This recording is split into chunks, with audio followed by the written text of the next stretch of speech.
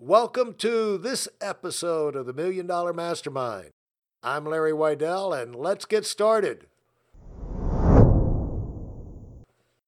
This episode is another idea I'm sharing with you from my own personal daily reflections on winning.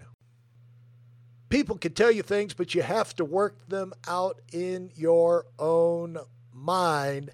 And here's an idea that just came to me recently where I realized one of the assumptions that have been fed to me in the past was absolutely false. And what infuriated me was when I realized that I had actually been guilty of repeating this nonsense to other people from time to time over the years. So here we go.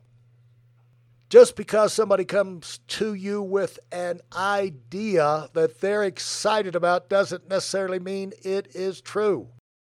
I don't know if you've noticed already, but the world is full of con men. A lot of people don't even know they're con men. That's what makes them so dangerous. And it's amazing to me how many people out there talking about winning who know absolutely nothing about it. But the amazing thing is how much their nonsense can penetrate your minds if you let yourself listen to them. And there's so many stupid statements they make that can sound so good that you can wind up, and we all do, wind up believing them, and they become part of our culture. And we even repeat them, even though they are blatantly false. One of those things I realized this week as I was driving back from Colorado Springs was the statement that those who can do and those who can't teach. What a bunch of nonsense. What a complete lie when you think about it. And the more I thought about it, the more angry I got with myself that I had even let myself fall for it and even repeat it because it's so obviously not true. I just swallowed the whole thing and burbled it back to everybody else for years. And in my defense, I only probably said it a few times, but it still sounds so good. And it's just so completely wrong, insanely wrong. Those who can do and those who can't teach. I started thinking about it and even realized how many experts that are recognized as experts, high achievers at the top of their professions, have written books, done training. I mean, it's just so obvious. There's no reason to get into all of the examples, but one outstanding example is Jack Nicklaus, who has 18 major tournaments, still recognized as the greatest golfer of all time, even though Tiger Woods is right up there with him. Jack Nicklaus wrote a book early in his career called, I think it was, Golf My Way. This is before YouTube, video training, all of the things we have today. People learned out of books. He learned from a book, I think, with Ben Hogan, who was the great golfer of the 50s. So Jack Nicklaus, he got out in his career, started winning at a young age. He wrote a book, Golf My Way.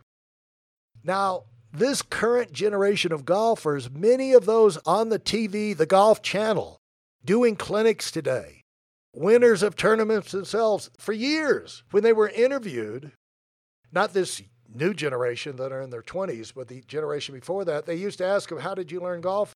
You know, the people from down in South Africa, people in Australia, people from around the world, they said, well, I got Jack Nicklaus's book, Golf My Way, and that's how I've always done it. I think Jack Nicklaus was teaching.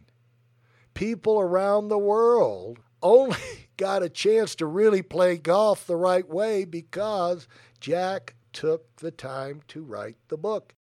See, golf was spreading fast. It was on television. It was publicized. People around the world wanted to learn how to play golf. And even those in the United States didn't have access to elite training. And so their only recourse was books. And there were a lot of books on golf, but there were only a few by champions like Nicklaus. He was the hottest thing in golf, and they wanted his book. Everybody wants to hear from the top people. And see, that's where most of them today and in the past said they learned the game. And by the way, guess who?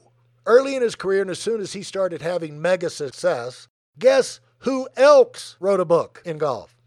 Tiger Woods. Guess what it was about?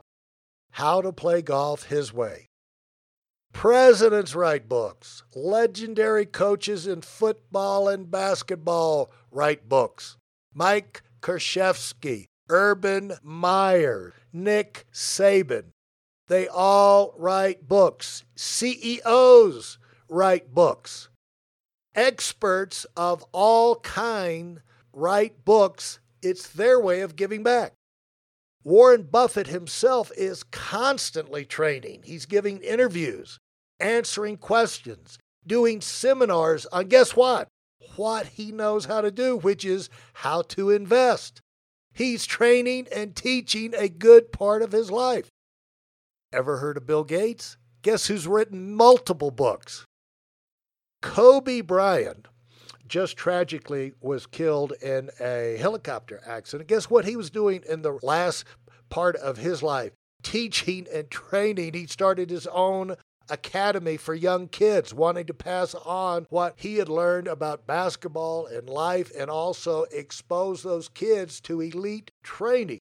Also, it turned out that behind the scenes, what came out, what a mentor behind the scenes he was to so many elite athletes in so many different professional sports around the world.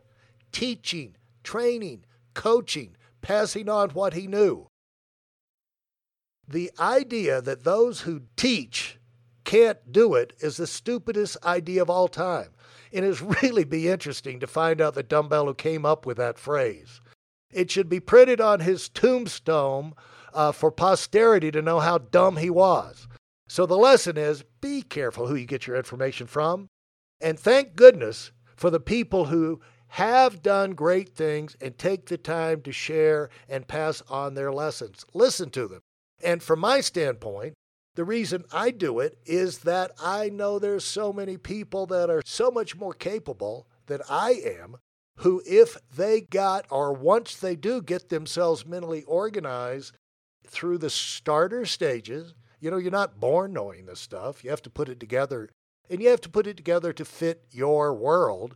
But once you get these principles, these winning strategies, these ideas organized and implemented into your life, you can start to become amazingly productive.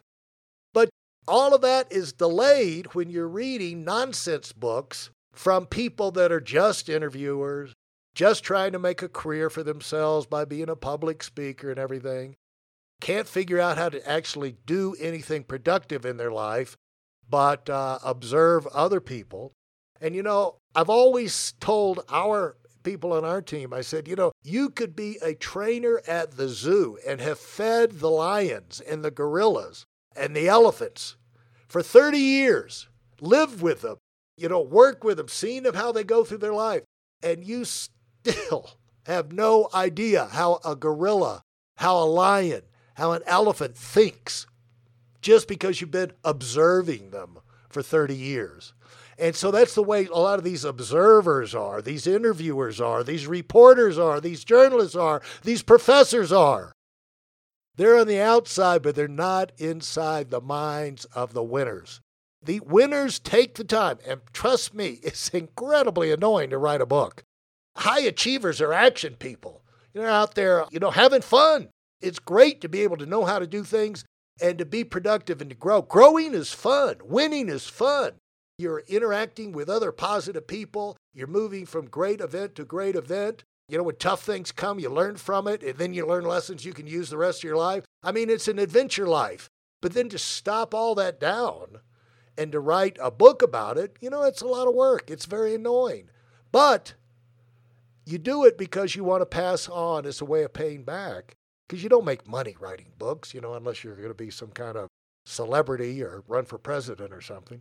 But it's a way of giving back and passing on the principles of what you've learned and getting them down specifically to the people who want to come up and do great things as well. So be careful who you get your information from, because once you get a dumb idea in your head, they just sneak in. That's how you get brought down. You get brought down by dumb ideas.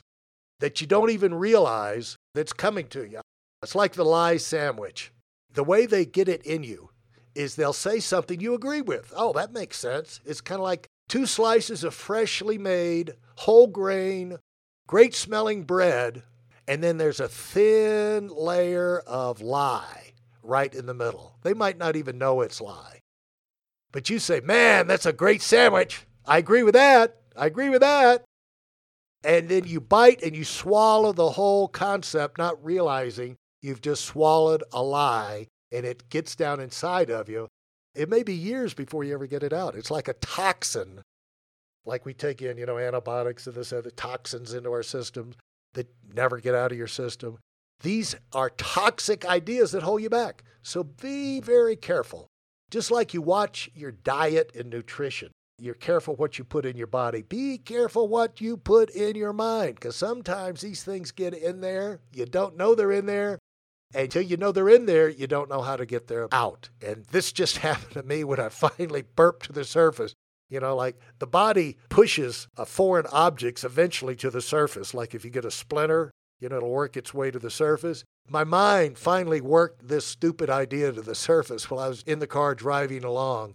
Those who can do and those who can't teach. Finally, my mind made me realize, let's expel that idea. That's the stupidest statement ever uttered, or at least it's one of the top nominees. All right, have a great life. Let's win. Let's do some great things. Looking forward to the next time. Thanks for listening to this episode of $1 Million Mastermind with me, Larry Weidel.